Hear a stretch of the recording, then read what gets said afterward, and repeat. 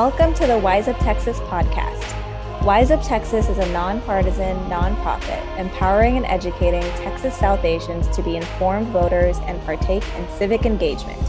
You can visit our website, wiseuptx.org, and find us on all social media platforms. This is Poonam Kaji, Wise Up Texas board member and today's host. Today, if you're listening on the podcast, it's October 4th, and it is actually the last date to register to vote if you are going to be voting in the November elections here in Texas. There are going to be elections. These sometimes get less attention, but this is stuff about our Constitution, and there might be some local propositions that you need to review. Pay attention to the Wise Up Texas page to see what's on the ballot. Remind your friends today to check their registration and encourage somebody to register to vote. You can make a big difference that way. I want to introduce our guest today. It's some of our very own board members, Azra Siddiqui, Wise Up Texas founder and president, and Ariba Amr, our Wise Up Texas former intern and now board member. So welcome to both of you. We're going to be talking about a lot because a lot has happened. And this is our first podcast episode back to tell our followers all about everything that happened in the Texas legislature.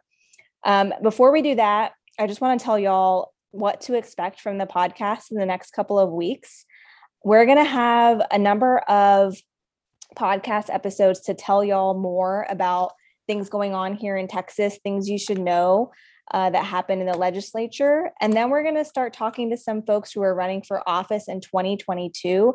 There are a lot of really important elections for U.S. Congress and the Texas legislature. So we will, as always, bring you voices of the candidates so you can be an informed voter. So let's jump into everything that happened in Texas and still happening in Texas in a special session. There are plenty of laws that went into effect. We're going to talk a little bit about the abortion law and the election law, both of which got a lot of attention. But first, let's talk about some of the laws that didn't get as much attention. Azra, can you tell us about some of these laws that went into effect here in Texas? Sure. So this legislative session was, and I've been following it since 2007, was probably pretty crazy. We've been seeing several special sessions, and there have been some pieces of legislation that passed, which were kind of shocking to a lot of Texans. They weren't expecting to pass. One of them was banning or limit the practice of teaching critical race theory. We've seen a lot of these bills filed in several states across the nation. And what critical race theory is it teaches how racism shapes legal and social systems in the U.S. And, you know, Texas has also is in its third special session, but during the second special session, they also passed another bill on critical race theory. So what they're really trying to do is limit the conversations about how racism has shaped this country and the situations that have occurred that have dealt with racism and the effects of it. And so there were a lot of teachers that were pretty upset about this. There were several people of color that were also upset about this. And so unfortunately, it did pass, and it will be fascinating to see how the State Board of Education and how school districts will move forward with the effects of this bill. And just to give you all an example, the principal of Colleyville, who is an African American, I think mentioned some stuff about racism and was actually put on administrative leave from his job. So we're already seeing the effects within our education system of this legislation. Another bill that passed was called the Permitless Carry Bill. So that means gun rights have been expanded within Texas, and this would allow people 21 years and older to carry firearms without a license or permit. So previously you had to have some sort of training, and then you were able to attain a permit to carry a handgun. Now that is pretty much taken away, and anyone who's 21 and over and eligible to carry is allowed to. The other two bills that I wanted to discuss briefly were SB2 and SB3, and this is in reference to changing the structure of the state power grid. And many of y'all may remember what happened back in February, and it was a brutally cold winter. And according to BuzzFeed, around 800 Texans died from this situation. It's a tragic occurrence. And our grid almost completely, I don't know, just completely would have shut down. It was within minutes of shutting down. And thankfully it didn't, but there was legislation filed to try and make the grid to be stronger. You may have heard that the grid is not connected to the rest of the nation. Texas's grid is on its own. That still stands. The law was not changed to have the Texas grid attached to any one of the other nation's grids. What has been fascinating is that they have said that those that need to upgrade their equipment have to be those with critical infrastructure. That's the way the bill was structured. And there were many people who were saying that maybe this type of language wouldn't be the best. It wouldn't get the change that we needed to have a stable grid. It isn't until recently that lawmakers have realized many natural gas companies don't classify themselves as critical infrastructure. And so a lot of them will not be upgrading their equipment.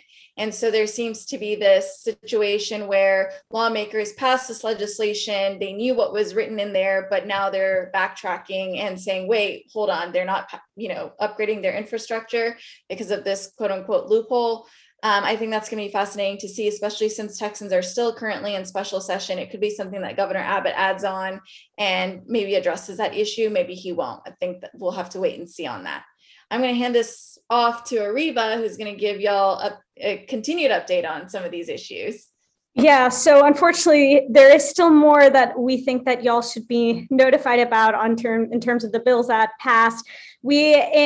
Following the critical race theory bill, there's also another bill called the 1836 Project, which was signed to promote quote unquote patriotic education in Texas.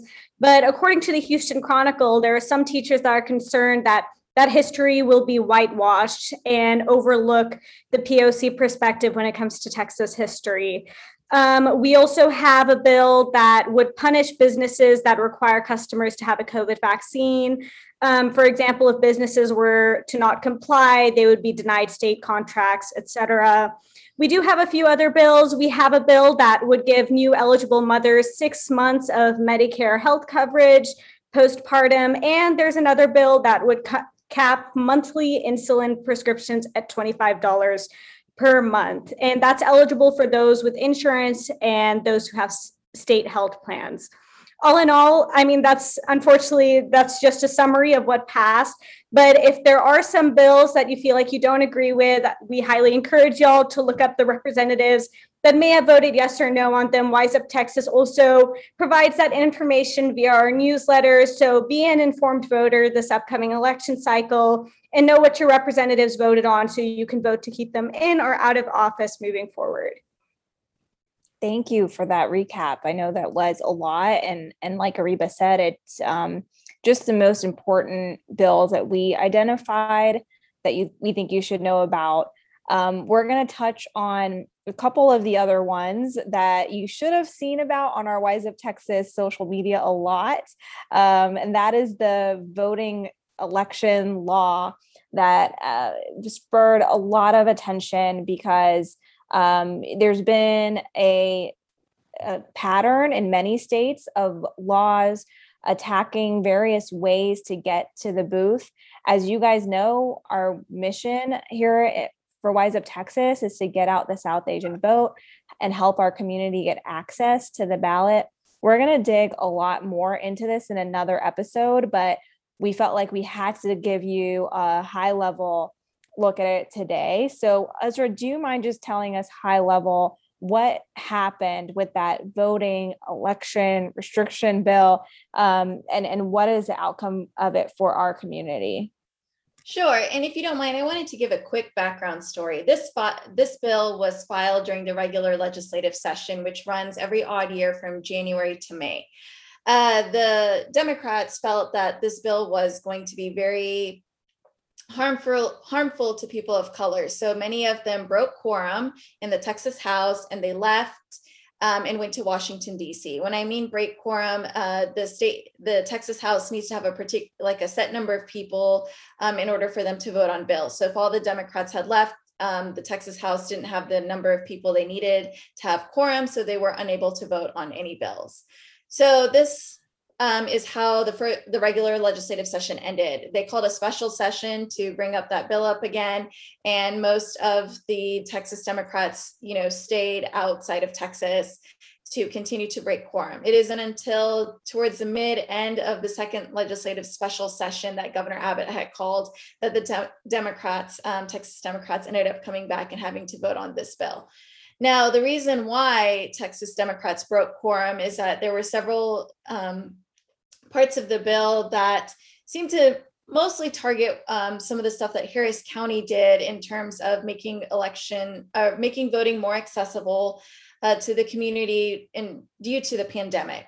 One was, drive-through voting, overnight voting, and then, they would mail-in ballot applications to those who were eligible for them. And so it seemed that Republicans were really trying to target a lot of those ways to vote. And so all of those were in the bill, which was banning drive-through voting, prohibit overnight voting, and bans election officials from unsolicited distribution of mail-in ballot applications. And so this bill did pass. And so that means for this upcoming November election and potentially for 2022, there will be no drive-through voting or overnight voting. And Wise Up Texas did actually take a stance on this because we felt this did detrimentally impact our South Asian community, because we noticed many Texas South Asians utilize drive-through voting to protect themselves from COVID or used overnight voting. Several, Texas South Asians work in the medical field or own businesses. And so they were able to utilize these extended hours to go vote before or after work. And then there were several elderly South Asian Texans who, got their mail-in ballot, had no idea that they had the opportunity or the ability to vote by mail. And since they got that, they filled it out and were able to get their ballots and vote from home. And we think those opportunities should continue to stay within the Texas South Asian community. So we did register to vote against that bill. But as you all know, this bill did pass. There has been litigation that's been filed by the Texas Civil Rights Project and ACLU in Texas. And so we'll be watching that litigation closely to see how things pan out. And we're hoping that this bill will be overturned. Thanks, Ezra. That was an excellent overview. And just to piggyback on some of that, we might remember after the 2020 election, we were looking at Texas counties that had really great turnout, like Harris County, where there is a really big South Asian population. And some of that increased turnout was this overnight voting, keeping the polls open late to give more people access, drive-through voting so people could vote safely. In this November election, we'll see what happens. Of course, not as many people will come out this November because it's not as big of an election. But for 2022, Wise Up Texas will definitely do our part to encourage people to come out and to learn how they can vote. But all of you, if you have a certain stake in this outcome, we encourage you to let your elected officials know.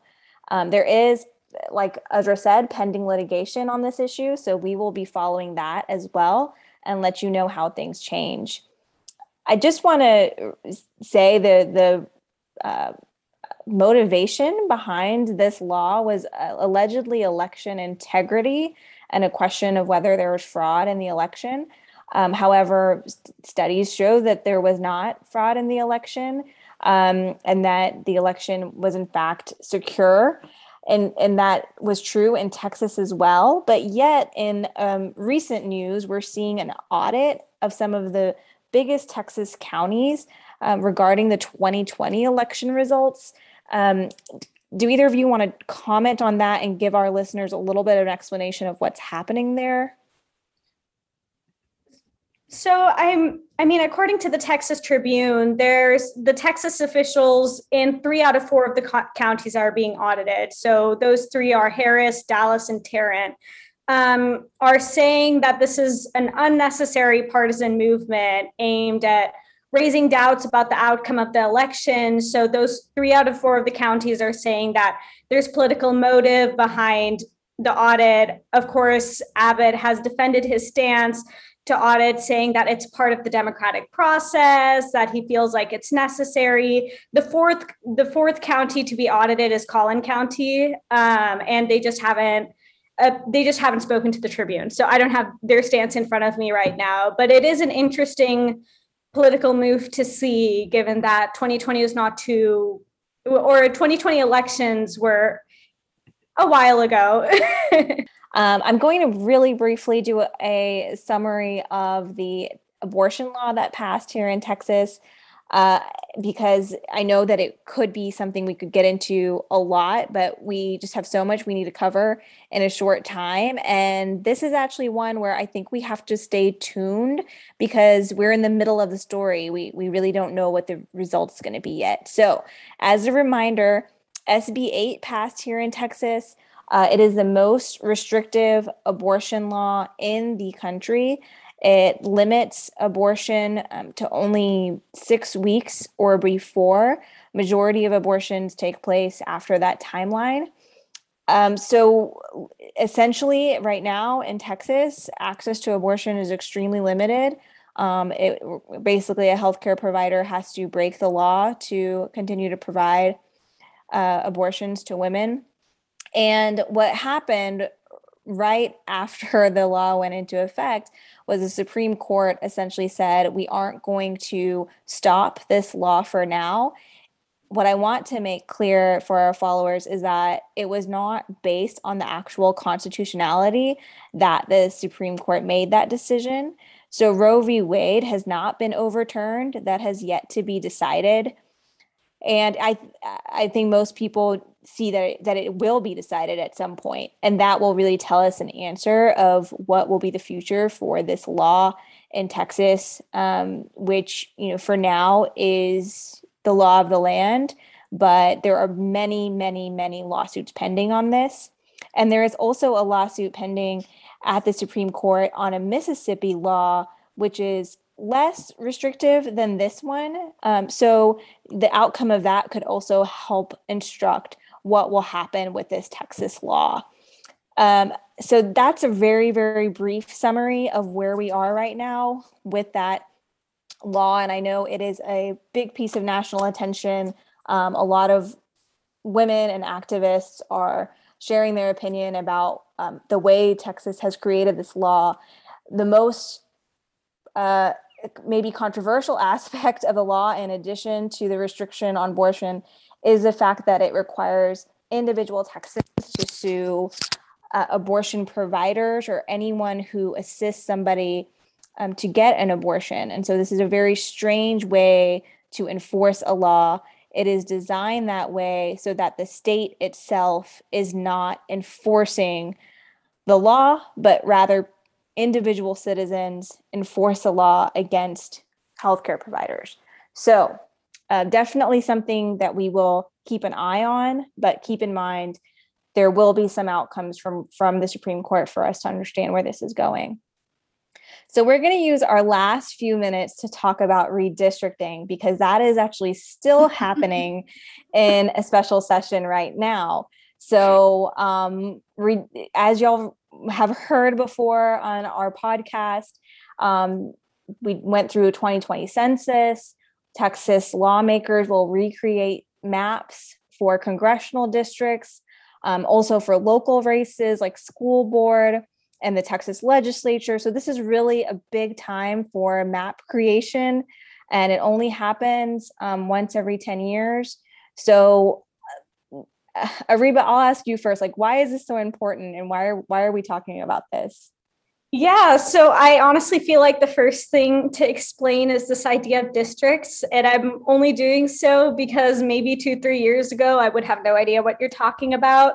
This is so important because when you look at your ballot, you see that you're voting for something like Texas House District 13 and a representative for that. So the Texas House, and the U.S. Representative House, the legislatures on both ends, et cetera, you're split into districts. And so you vote on a representative for your own district. You don't get to vote for a representative. If you live in Austin, I'm not going to be voting for someone in Fort Worth, Texas. And that's very important because that person represents your area. And then overall, it can determine the partisanship of the Texas House, the U.S. House, et cetera.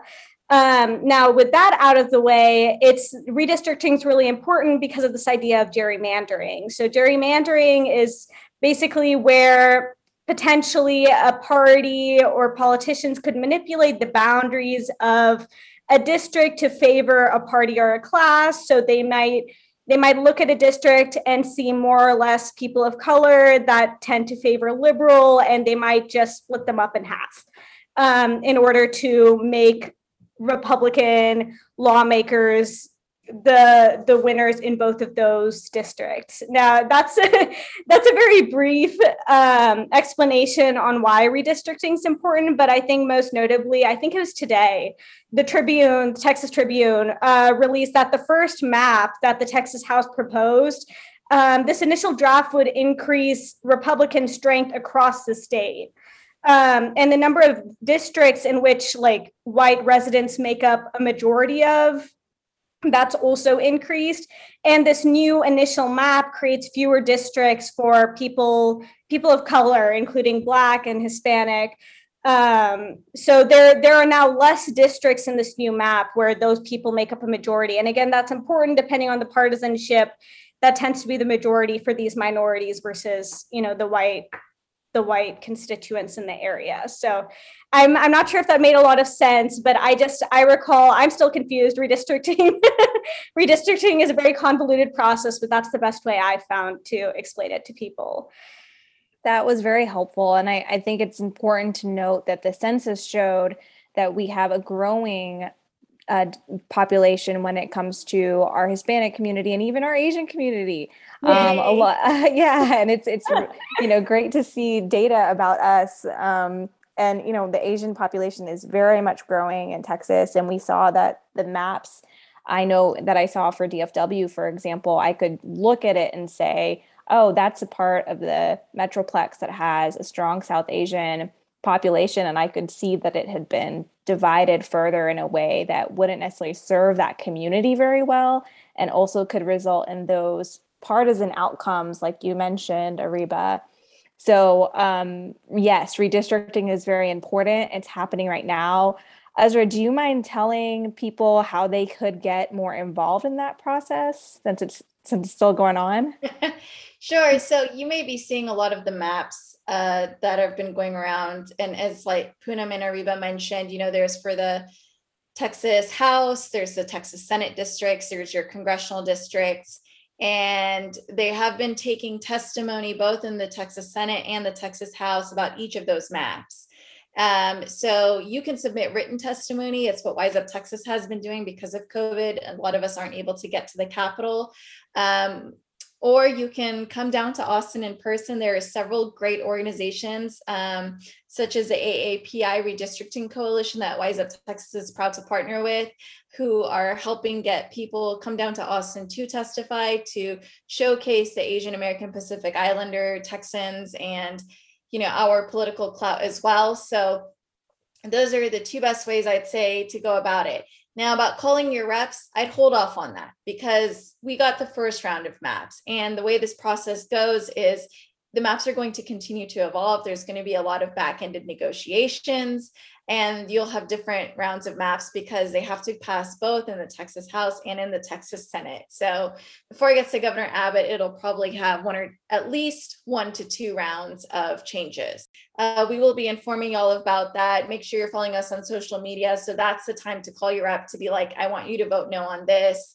And that's another way to get involved. But I think it's important to note that at the end of the day, if this is something, the outcome, if you're not happy with it, this is why it's so important. And it's a reminder why you pay attention to state politics, because this is going to happen again in 10 years. And so maybe if you are not happy with the outcome or you are happy with the outcome, you'll know how to vote in those next couple of years of elections. Thanks, Ezra. And, advocates for fair maps are really just advocates saying, hey, look, our election process is the core of our democracy, and this should be fair. It shouldn't be partisan. The outcome shouldn't be designed to create a winner. Let the people vote and let the people select their elected officials. So that's really what fair maps are about and what we're about at Wise Up Texas. So we will definitely be following this really closely. And just to also give a quick heads up, when Democrats were in power in Texas, they also did the same exact thing. So this isn't just Republicans doing it. This has been a pattern in Texas of the political party who's in power. They do this quite often. Texas is unique in that we don't have a nonpartisan coalition creating the maps and drawing them. Other states do. Texas is not one of them. And maybe that's something to think about for a bill or legislation for next election cycle. Thanks so much. Well, we've covered a lot in a really short time, but we got through a lot of what happened over this Texas legislative session and some of the highlights from the special sessions, as well as redistricting, which is happening right now. So as we said, stay tuned. We'll have a weekly podcast episode coming. Is there any closing remarks from either of you about what people need to do to get involved? I just hope people register to vote for those constitutional amendments. I believe there's 8 of them on the ballot, and we will be posting about them. They don't seem like a big deal, but they really are. They changed the Texas Constitution, and they are exceptionally hard to repeal. So if you see some of those amendments and you're like, wow, this would be really bad, make sure you vote no on it or yes for it if you're really for it. But once they're into the Constitution, it is exceptionally very, very difficult for them to be repealed. So please consider getting registered to vote by October 4th and voting in the November 2021 elections. Thank you. Well, that concludes our interview today. Thank you, Ezra and Ariba, for all your expertise and opinions. Wise Up Texas is a nonpartisan and nonprofit organization, but we welcome interviews with candidates and political leaders who want to reach out to our South Asian followers. Wise Up Texas does not endorse any candidates or political party. You can find a recording of this podcast on most platforms where podcasts are available, and select episodes air on Radio Azad in DFW. Thanks for listening. Get educated, get wiser, and start giving a hoot with Wise Up Texas.